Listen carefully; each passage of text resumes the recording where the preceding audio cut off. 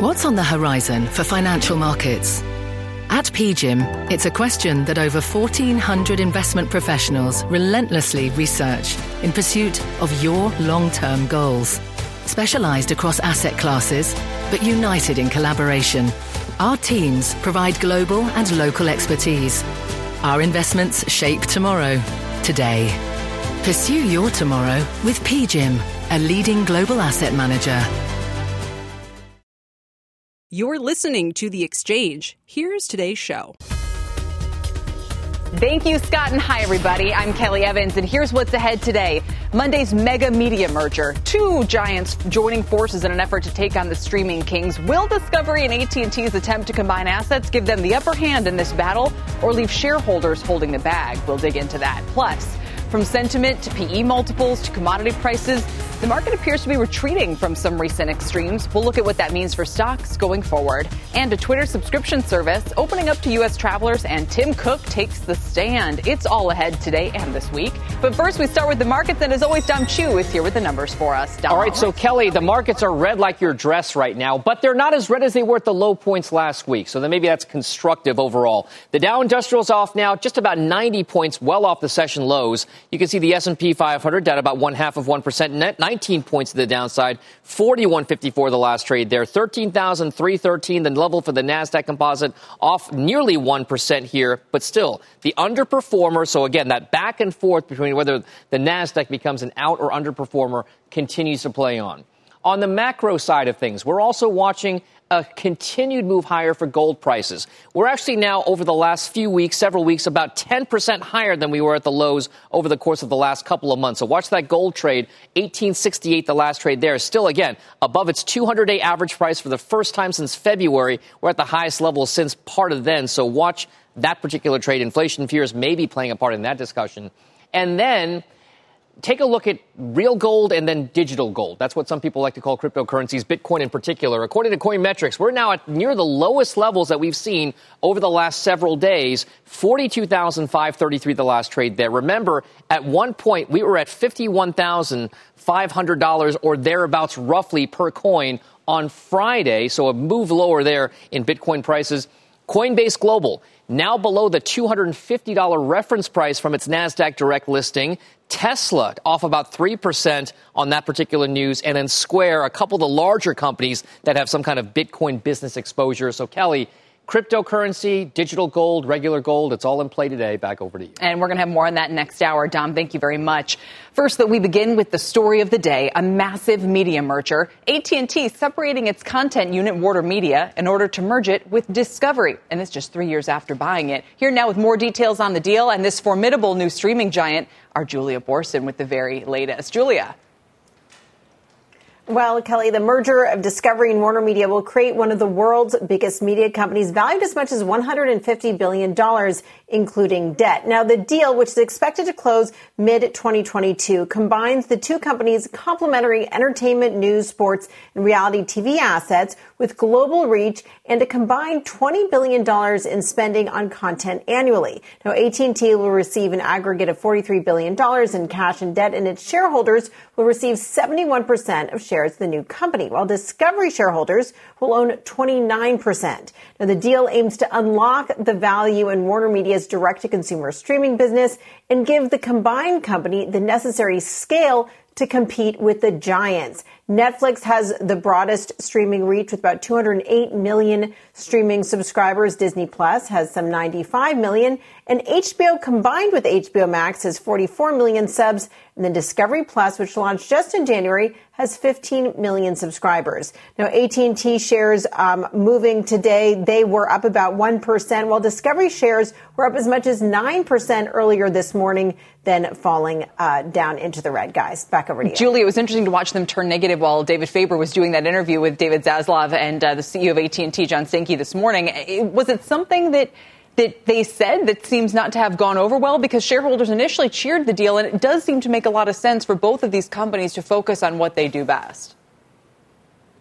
It does. I can't pinpoint exactly what it was. I think there's the fact that the dividend is being cut. So I think there's the question there. There's also the question about what the future is going to be for Jason Kilar. He is the head of Warner Media now. There were just some headlines that crossed that he's hired a legal team to help extricate himself from the company because there is not necessarily going to be a role for him at the new company. There are also questions about what this new company's management team is going to look like. Jeff Zucker, who was meant to leave Warner Media at the end of this year, he's very close to Zaslav, and Zaslav saying his praises on a media call this morning. So it will be interesting to see how this all plays out, but I can't point exactly what the comment was that swung the stocks from the green into the red. Those shares now down several percentage points. Yeah. But it's going to be fascinating to see how all this plays out. It does seem like from a regulatory standpoint, Kelly, it will be able to move forward without any real challenges. All right. Julia, appreciate it for now. Our Julia Borston. So let's talk more about the share price reaction, whether this spinoff will create the streaming giant that AT&T and Discovery are hoping for. Can it compete with the likes of Netflix and Disney? Let's mention actually the stock price first. Since the launch of Disney Plus in November of 2019, Discovery shares are only up 12%. Disney had doubled that, and AT&T is down 17% during the same period of time. I'm now joined by Brent Lang. He's executive editor of film and media at Variety. Ed Lee is a corporate media reporter for the New York Times and a CNBC contributor. And it's great to have you both here. Brent, I'll start with you. Why do you think Discovery shareholders are now, I don't think we can call it a thumbs down, but what do you think some of the concerns are about this deal they might be expressing this afternoon? I think they're probably just responding to the ambition of the deal and the fact that deals of this size, of this magnitude, are very hard to pull off. You've got issues of culture. You've got an awful lot of debt in the new entity that will need to be serviced. You have concerns about kind of what's going on in the larger streaming landscape. If Discovery and Warner Media join forces, that doesn't mean that Comcast isn't going to try to counter with its own move, or that Netflix might try to acquire something. So there's a lot of uncertainty along with the possibility that this deal represents, too. Yeah, it's been a pretty big swing, Ed. Discovery shares are down about 4% right now. And David asked David Zaslav about that this morning during their interview, and Zaslav said he wasn't concerned about it. He thinks it's going to be a free cash flow machine over the next few years, thinks they're going to have between 200 and 400 million subscribers. And frankly, Discovery Plus does have a decent track record to build on with the scope now of adding these assets on top of it. So what do you think some of the sort of existing concerns here? What are they still, do you think? Go ahead. Sorry, Ed. For me, the biggest open. Yeah, sure. So for me, the biggest open question still is, David Zaslav's talking about $20 billion annual content spend. That's what they spend now. What he's really doing is he's talking about all the money that both Warner Media and Discovery spend to create shows, buy sports rights, all the traditional linear stuff. Right. So, how much of that is really going to be allocated over to its streaming business? Because HBO Max, as well as it started, it's still the most expensive service out there. It hasn't risen as fast as Disney Plus has. And Discovery Plus is a nice service, certainly. It's got a nice price point and it has taken off. But it's unclear the amount of money that they really want to spend to devote towards streaming, which is the future, versus their current business, which is the linear TV business. I'd understand why he'd want to spend more on the linear business because it's still a cash cow. So if the reaction is a result of just sort of where that money is going, I think that's the biggest question. I think David Faber this morning sort of pressed David Zaslav on that question, and I think that was sort of the most revealing part of that interview, I felt. And if he's not going to spend enough on streaming, you can't take on Disney Plus. That's what it comes down to. That's a great point. So, Brent, let me turn back to you and ask why you say in response to this deal, while there are some concerns about this new company, say Netflix needs to do something. Why do you think that they are now threatened? Well, because the competition got a lot more intense, and it has gotten a lot more intense over the most recent months with Disney Plus. And with Warner Media now joining forces with Discovery, you're going to have a lot of pressure on top talent trying to get the best shows out there so you can reduce your churn and you can add to your subscribers. And I think what's happening here is everybody believes that the cable bundle will be replaced with some sort of streaming bundle, and they want to get in on that bundle. So having the best content will be more important than ever. And Netflix has some advantages because they were there first, but those advantages might not last in perpetuity. Sure. And Ed, to that point, as you note here, this company will be the combined new company, which hasn't been named yet, will be bigger than Netflix or NBC Universal, our parent company. Together, these Warner Media and Discovery had $41 billion in sales last year, $10 billion in operating profit. So this is a real competitor. And what does it mean now for the likes of even Amazon Prime, which just made headlines recently with its NFL Thursday night package, or Apple, which continues to have TV ambitions? They might be much smaller, but they have a ton of financial power behind them.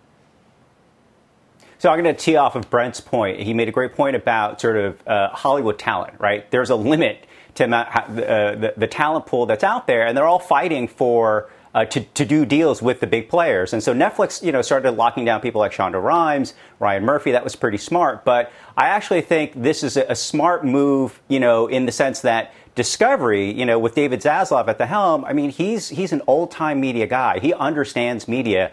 And he said he's going to set up his office in a lot of Warner Brothers Studios. He is going to work closely with talent. So I actually think in that way, it's a positive sign for this new entity that they're going to have not just the muscle, but the personality, really, right? Because media is really driven by personalities. And Zaslav is, he's one of the old guard. And I think in that way, Warner Media could benefit from that kind of new leadership. So that's where they might have some advantages. Sure. And Brent, we have to go. But do you think this could, bring someone like Christopher Nolan back on board if they're able to kind of refresh the culture? I think it might. And I think, as Ed said, David Zaslav is a much better fit for the kind of legacy media culture than Jason Kilar or John Stankey were. And as we got those headlines from the New York Times, Jason Kilar reportedly has hired a legal team to negotiate his departure as CEO of Warner Media. So a lot of changes here. Guys, thanks for now. We appreciate it. Brent Lang and Ed Lee talking through this major deal today. Coming up, the market retreating from recent extremes. So has inflation anxiety peaked for now? We'll have a closer look at whether we're in a reset and the best way to invest from here. Plus, it's a key week in court for Epic Games versus Apple. Tim Cook is set to take the stand. We'll look at the fireworks that are expected and who's likely to come out on top. We're back in a moment.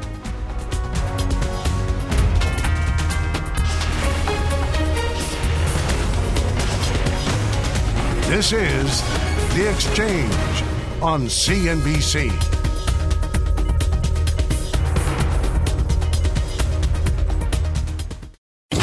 Electricity, a big idea that's inspired countless new ones. From powering the light bulb to virtually powering our entire lives. 30 years ago, State Street launched the Spider S&P 500 ETF, SPY. A big idea that inspired the world to invest differently. And still does. What can you do with SPY? Before investing, consider the fund's investment objectives, risks, charges, and expenses. Visit ssga.com for a prospectus containing this and other information. Read it carefully before investing. SPY is subject to risks similar to those of stocks. All ETFs are subject to risk, including possible loss of principal. Alps Distributors, Inc. Distributor.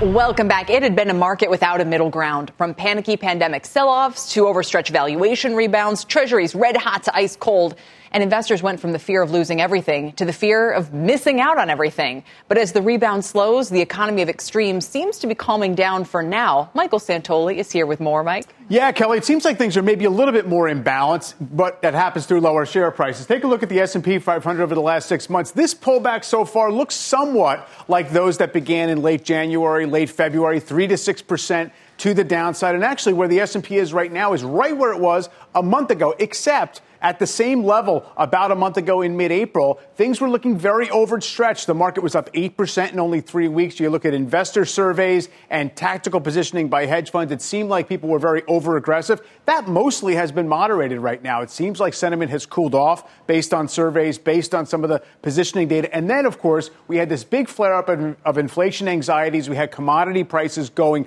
vertical for a few weeks. That seems also to have at least partially reversed, especially last week as we got so much intense attention on the inflation story. Meanwhile, the bond market, Kelly, as you know, has not really registered a tremendous amount of alarm about the inflation trend. So it seems like we're in this reset period that the market's been going through. Is the most important data anything to do with inflation? I mean, is that still the paradigm you think we're in for a while? I think it's the most important one that we know about in advance. In other words, that's the known catalyst. But I think really by extension, the employment numbers are going to be really important because that's going to either restart or calm down the Fed taper talk. What about Washington headlines. I mean, part of the inflation concern seems to be this idea that all of this spending, whether it's paid for or not, will ultimately become inflationary. I mean, in that sense, could a market that rarely reacts to Washington headlines be touchy on that front or no? I think it would have to. It would require a seeming like a fast path to a big new fiscal package, and that seems very unlikely right now. Right now, the market's, I don't think, assuming very much, because even if we're talking about the infrastructure package, it's over multiple years.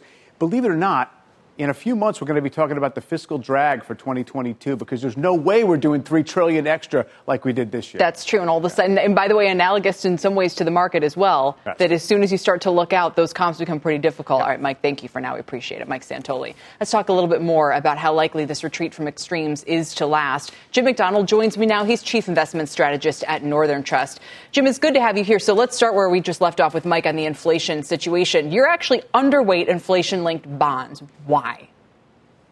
They're pretty expensive right now. They've got an expected inflation rate over the next 10 years of nearly 2.6%. And we just think there are better ways to get inflation protection in your portfolio. Natural resources are benefiting from improved growth outlook, and they're also an excellent hedge. So it's just a better way to get some inflation protection, but also benefit from growth in the portfolio. Tips don't benefit from growth. But would it be fair to say that you're not expecting 2.6% inflation? Are you saying in some ways you're taking the under, or would you just express it differently? Okay. Exactly. If you think inflation is going to be above 2.6% over the next 10 years, tips make sense. Below that, you really should look for other assets to get your return. And what you're describing would be more of a Goldilocks scenario for stocks, I would imagine. I mean, if we stay in that kind of 2 to 2.5% range, it would be far better than some of the concerns that are going around right now on the inflation front. Well, exactly. And if you look at the history of the performance of stocks, they can do fine with inflation up into the 3 to 3.5% level. And companies have pricing power, and they tend to do pretty well in that environment. PEs don't get hurt too bad. So in our positioning, we are in a 60-40 portfolio, 68% risk assets and just 32% in bonds, because we do want to be positioned for growth, but we want to understand the inflation sensitivity of what we own. And that's why we would favor natural resources, for example, over tips. So if somebody has the view that you do of inflation, which is it's not going to be hyperinflation, but it's not going to, it'll be more than we've seen recently. What do you do with things like high valuation tech stocks and the certain parts of the market that are more exposed to that trade? I mean, can you own that or not in the scenario you're describing? You can. We're neutral technology stocks and communication services stocks, which are the internet names in this environment. Their long-term growth characteristics are terrific. The free cash flow generation is terrific. But we are overweight some areas that do have more cyclicality, such as the industrial stocks and such as energy. So it's clear that the rotation over the last 6 months in the value probably has a longer way to go. But I don't think it makes sense to make a big bet to go underweight technology because the long-term fundamentals are so attractive. Do you think the Fed has to throw the brakes on? I mean, even if we don't get a much higher inflation picture, just simply from the economic data, which appear to be much stronger than anybody would have forecast. Yeah, so unfortunately or fortunately, that's not going to lead them to do that. What they have said very clearly is it's the unemployment rate and it's what we see on the inflation front. So even if we have really good growth numbers, if the job numbers come in in a continued slow manner, they are going to be very patient. And this is one of those interesting times where bad economic news actually might be good market news, because it means that the Fed's going to be more patient. As Mike was talking about the fact that the infrastructure plans are probably getting diluted and pushed out, that's another area where bad news is probably good news for the markets. The converse, though, is on the inflation front. Bad inflation data will be bad for the markets. So final question then, you sort of put all of this together, you look at some of the frothy areas of the market have been kind of the IPO, the SPAC activity, that's obviously cooled down. This week will be kind of an interesting test of that. I don't imagine that's something you'd have a lot of exposure to in general, but would you have any advice there for investors? Should they steer clear of that part of the market for a while, do you think? I think so. There have been rolling rotations and deflations of bubbles, and we've talked on your program and elsewhere and with our clients really over the last 6 to 9 months about money-losing stocks being run by retail investors, SPACs, some of the cryptocurrency behavior as not being sustainable. The overall corporate valuations in the stock market are a little bit high, which means they probably reduce long-term returns. But we don't have a concern that we're in a big bubble across the entire market like we are seeing in some subsets. All right, well said. Jim, thanks for your time today. Appreciate it. Yep. Jim McDonald with Northern Trust. Coming up, a new housing report out today comes with a warning for home buyers. We'll tell you what that is. Plus, hotel stocks getting hit today, but this travel name firmly in the green. We'll tell you why next. And don't forget, you can watch us live on the go anytime using the CNBC app. The Exchange is back in a moment.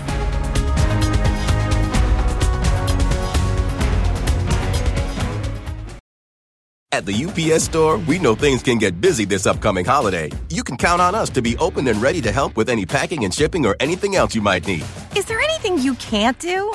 Actually, I don't have a good singing voice. The UPS... Nope. But our certified packing experts can pack and ship just about anything. At least that's good. The UPS Store. Be unstoppable. Most locations are independently owned. Product, services, pricing, and hours of operation may vary. See Center for details. Come in today to get your holiday goodies there on time. Canva presents stories to keep you up at night. It was an ordinary work day until... The Singapore presentation is at 3 a.m. The office was shocked.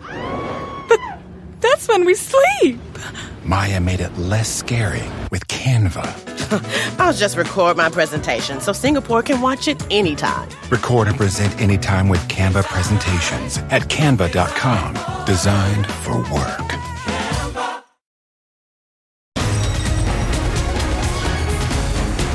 Welcome back to the Exchange. Let's get a quick check of markets right now. The Dow is about 70 points off the lows. It's still down 145 points, but take a look at the NASDAQ composite. I believe it's coming off a 4-week losing stretch, its longest streak since August of 2019, but there's no let up in the selling pressure today. It's down another 1%, about 144 points. It's definitely an area to watch.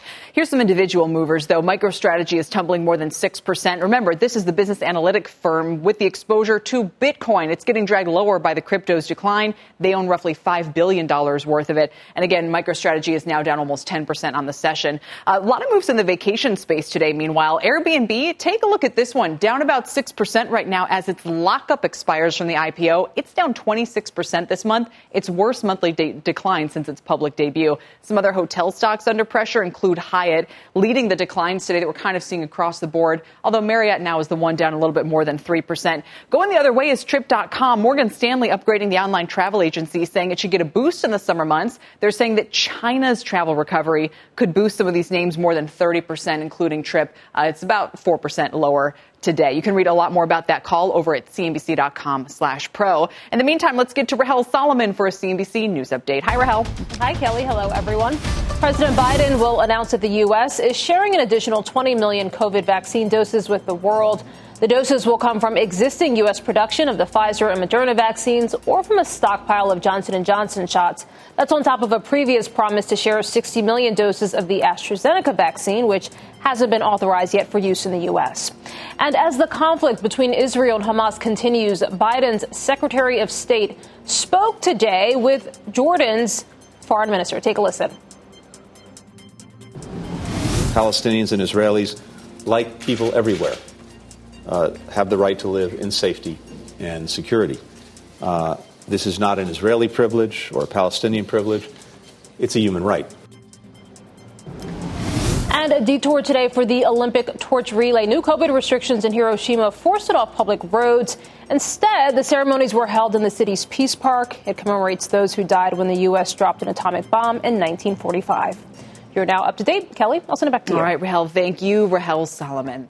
Coming up, Twitter tackles tears and epic court showdown. Italy welcomes Americans and millennials' main regret. It's all ahead in rapid fire. And let's take a closer look at the crypto space right now. Bitcoin having a volatile day. It's now lower, and it's down about 33% off of its highs. Ethereum lower today as well, 9% off of its highs. We'll have more on all this in a moment. Stay with us on The Exchange.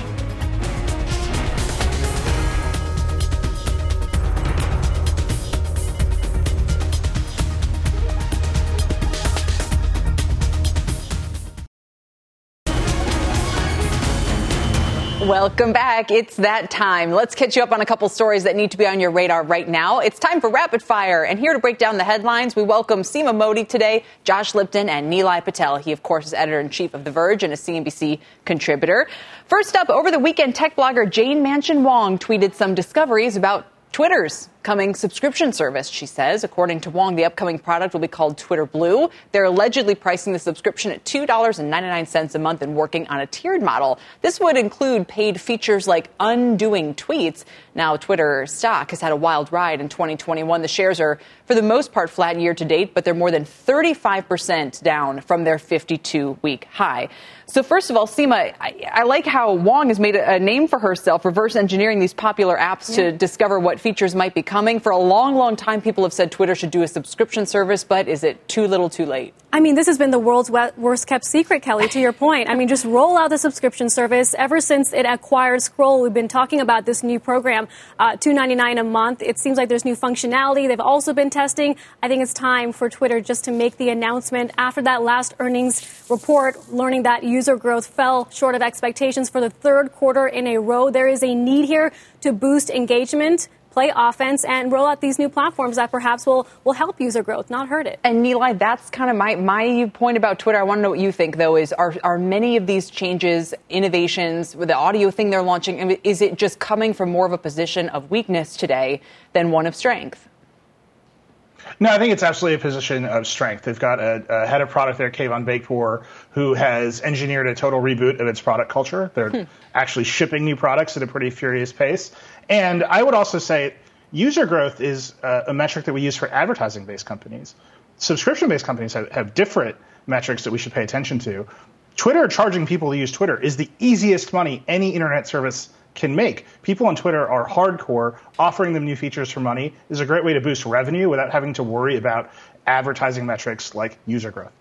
Okay, but a couple of thoughts here. So for companies that are subscription services like Netflix, we still rely on user growth, don't we? I mean, yes, pricing, revenue, free cash flow, all of that's important, but it seems fundamentally to be about engagement. And is Twitter at a place right now, Nilay, where it can afford to put up any walls, given what Seema was referring to about slowing user growth? Yeah, I think the Netflix comparison is really interesting. What is the number one thing a bunch of analysts and activists want Netflix to do? Add an advertising business. It's a new line of revenue for Netflix. So Netflix's user growth metric is completely tied to their one core line of revenue, which is subscriptions. Twitter has an advertising business. They're adding a subscription business. As these companies diversify, I think we're going to have to get a little more savvy on what metrics matter to which lines of business and which metrics matter to total revenue growth. Right, and maybe, Josh, Twitter's trying to just have a little bit of, and look, and obviously a culture of experimentation like Amazon has long had can foster big wins, like the Echo Dot, for instance. I totally get that. Would you, though, Josh, pay $2.99 a month to use Twitter for some of those special features?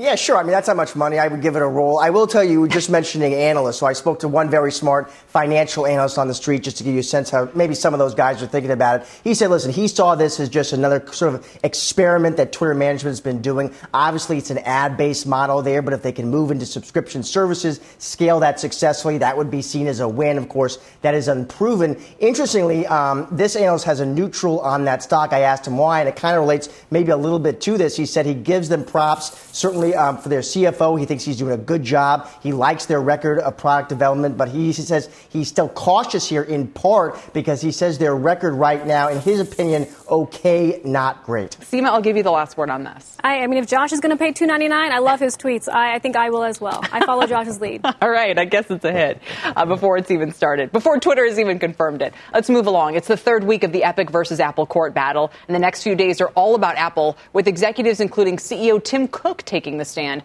We could learn more about the App Store and that 30% surcharge at the heart of the antitrust charges that Epic is leveling against them. But Josh, Epic still has to prove that Apple maintains a monopoly in the App Store, right?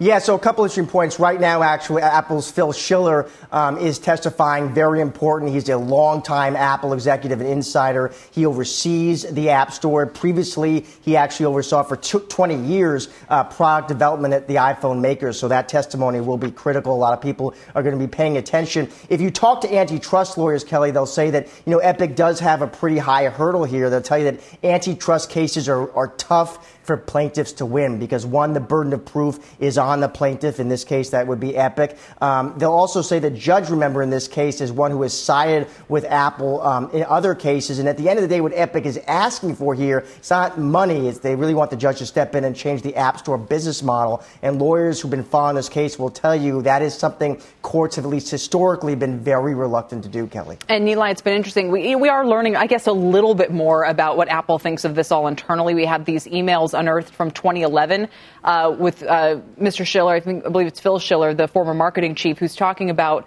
how sustainable their current, sort of revenue plan, or whatever you want to call it, is. It's 70-30 split, where 70% goes to developers. Apple keeps 30, saying he doesn't think it could last unchanged forever.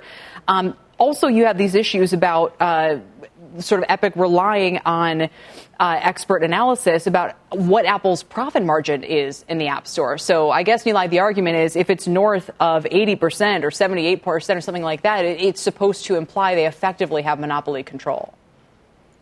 Yeah, I think so far what we've learned in the trial is that it hinges on a lot of very entertaining esoteric debates about what is a game, what is a marketplace, what is a metaverse. The experts have been hammering away at that. I think Epic also knows, and this is pretty important, that the United States government is taking a hard look at all of these big tech companies and where they have outsized market power.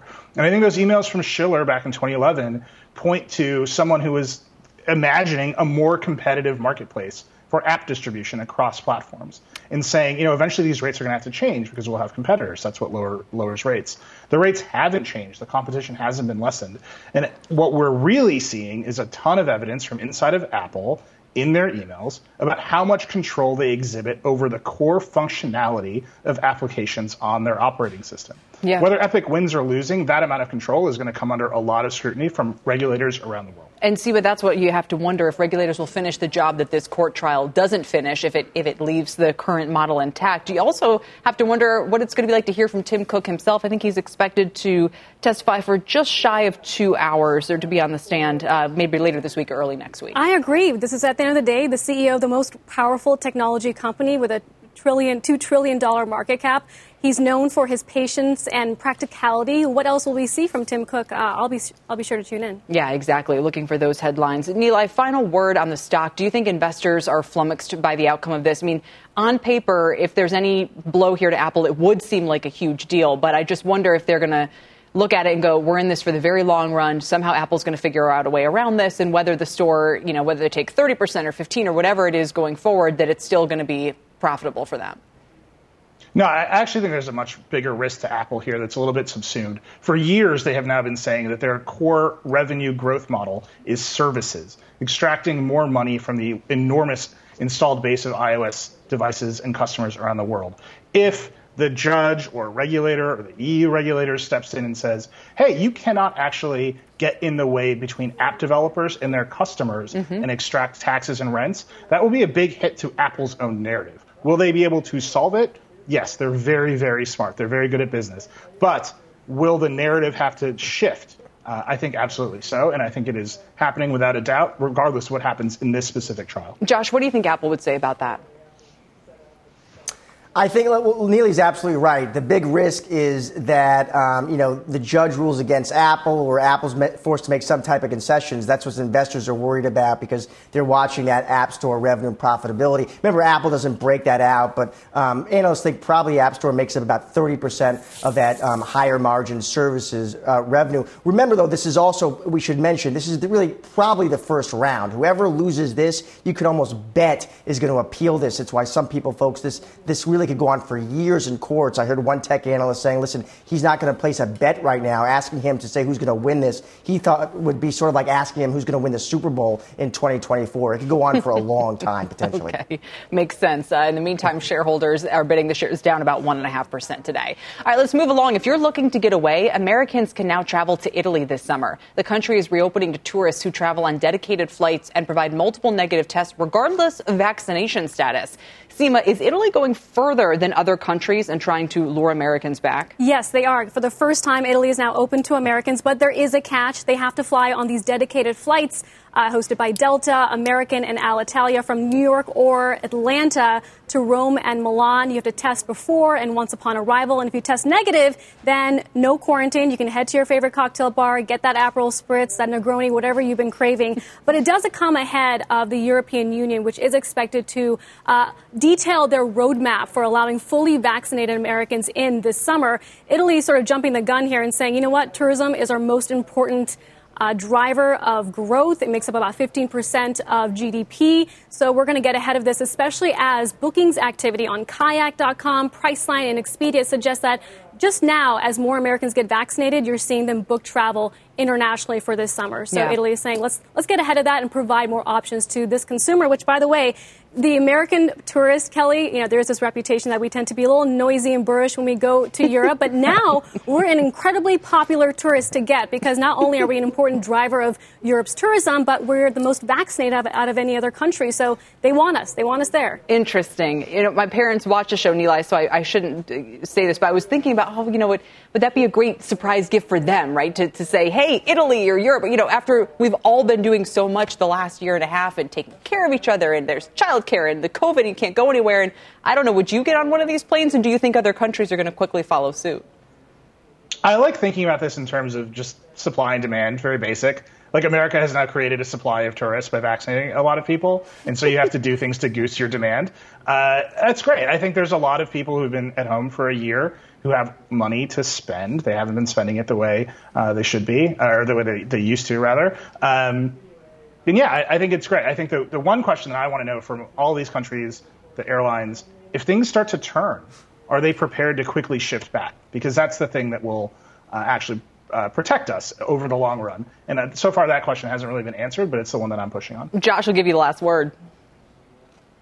I would be on a plane to Europe in a heartbeat, Kelly, this summer. It sounds fantastic.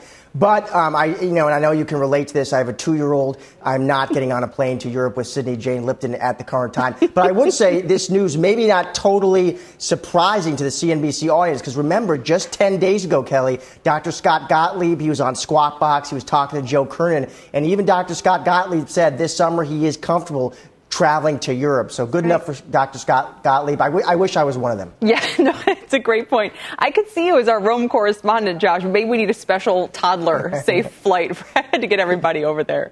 That sounds good. Sign me up. Speaking of toddlers, there's some buyer's remorse in the red hot housing market right now, and it's about millennials.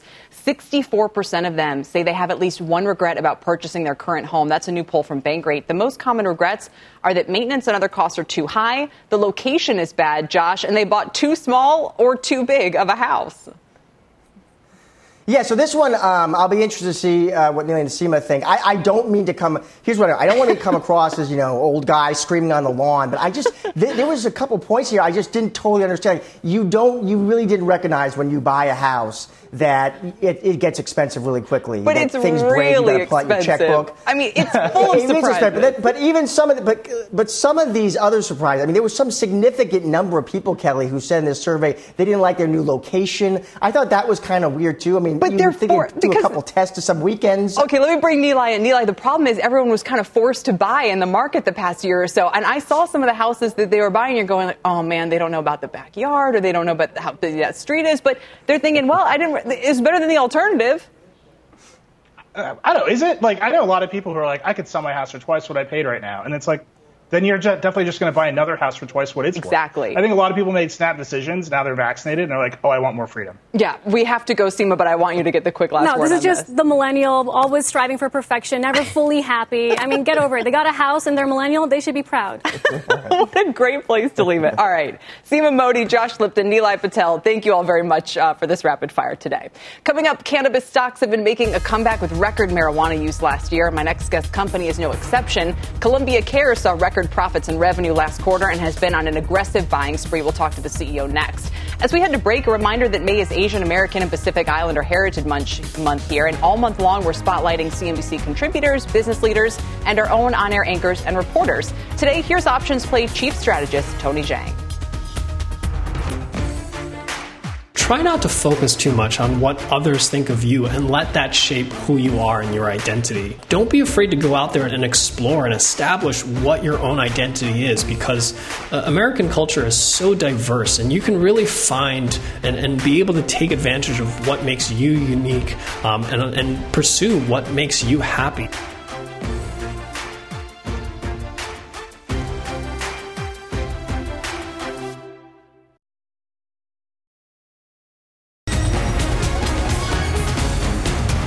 Welcome back. I want to show you what's going on with shares of Discovery now at session lows, down more than 5%. Talk about a reversal. These were up 10% this morning after that deal with AT&T was announced. So a 15-point swing for Disco right now. AT&T also going negative in the past half hour. It's now just about flat on the session, and it, too, has given up its earlier gains. We'll continue to watch it.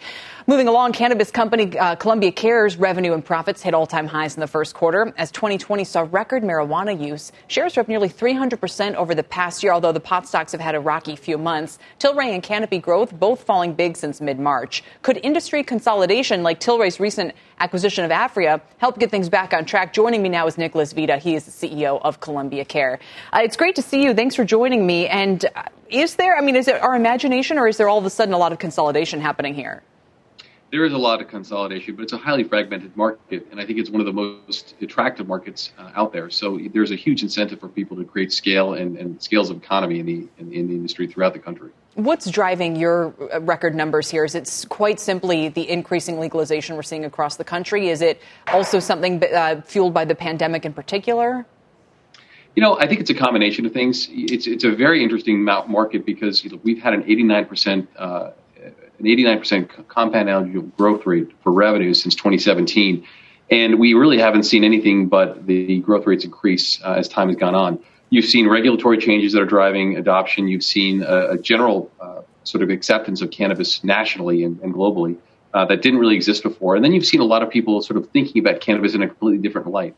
So it's a combination of things, but it's something that seems to be ubiquitous across markets and across demographics.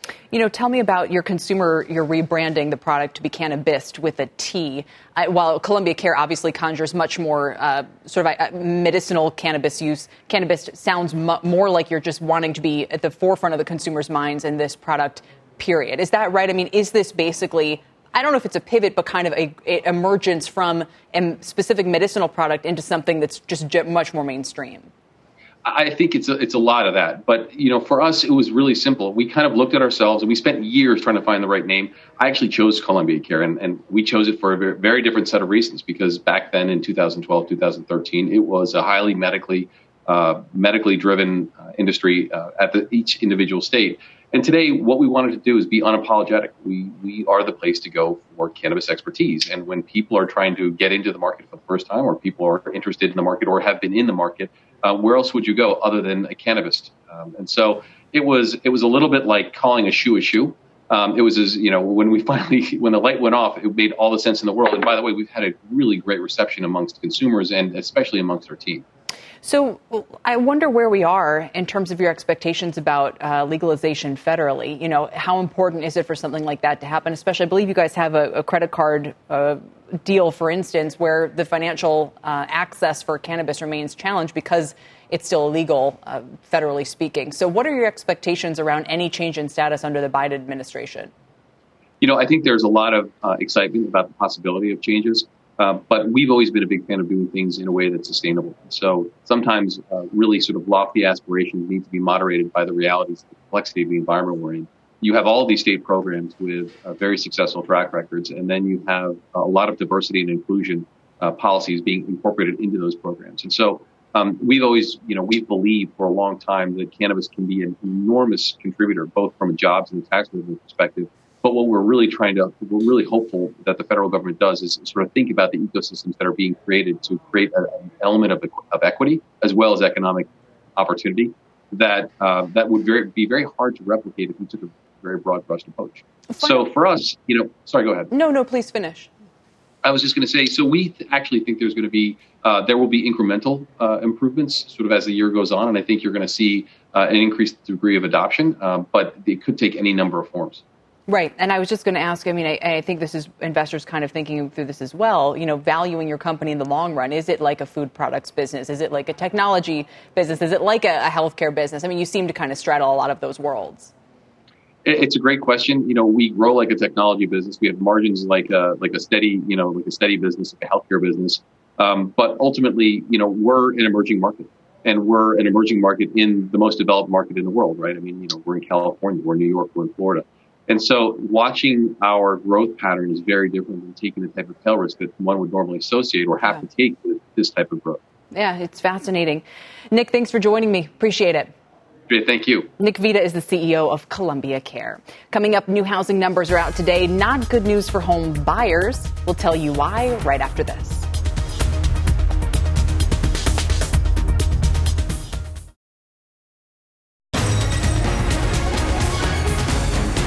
Welcome back. Broader markets haven't budged, but take a look at some shares of these media giants like Comcast, our parent company, which is the worst performer in the S&P right now. It's down almost 6%. Charter's down 3.5%. Disney down nearly 3%. All of these moves following the Discovery AT&T content deal. And interestingly, Discovery even is at session lows this hour. Meanwhile, sentiment among the nation's home builders remained high in May, according to the latest survey. But this month's report came with a warning. Diana Olick is here with the latest. Diana? Well, Kelly, the warning to buyers was get ready to wait and hold on to your wallets. Builders are seeing strong demand with sales conditions, but traffic is slipping slightly and sales expectations over the next 6 months rising.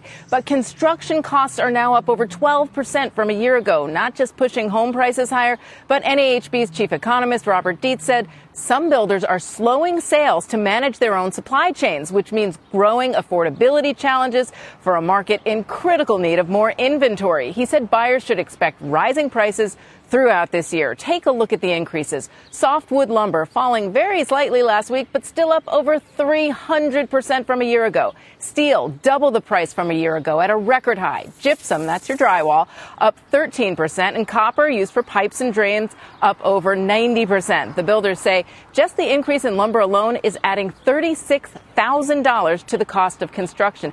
And it's not just prices, it's delays. We've been using this house as a backdrop for the last month or so, but noticed in the last week, nobody's out here building. A neighbor told us they're having issues getting lumber. Kelly? Diana, we also spoke in rapid fire about millennials who regret some of their home buying for reasons like it was too big or too small or the costs are too high. What are your thoughts on that? Well, look, everybody's got a couple of regrets. It didn't say it was total buyer's remorse. I think millennials are pleased to be in larger homes now, especially given the pandemic. But everyone's going to have a regret, and it's those costs that you really have to be very careful about going in, especially if they have to upgrade. Exactly. If you have to upgrade right now with everything that you just outlined, that's a real problem. Diana, thanks. Good to see you. We appreciate it. Diana Olick. And that does it for The Exchange today. Coming up next on Power Lunch, Elon Musk sending Bitcoin on a wild ride again. We'll discuss whether his change of heart could signal a broader problem for crypto bulls. I'll join Tyler Matheson after this quick break. You've been listening to The Exchange. Make sure you're subscribed to get each episode every day. Same time, same place. This podcast is supported by FedEx. Dear small and medium businesses, no one wants happy customers more than you do. So you need a business partner just like you. Like FedEx, who understands your passion for serving your customers because they have the same commitment towards you. That's why FedEx offers you picture proof of delivery, packageless and paperless returns, as well as weekend home delivery to 98% of the U.S. on Saturday and 50% on Sunday. See the FedEx service guide for delivery information. What's more, FedEx Ground is faster to more locations than UPS Ground. Trust FedEx for timely deliveries. See what FedEx can do for your business. Absolutely, positively FedEx.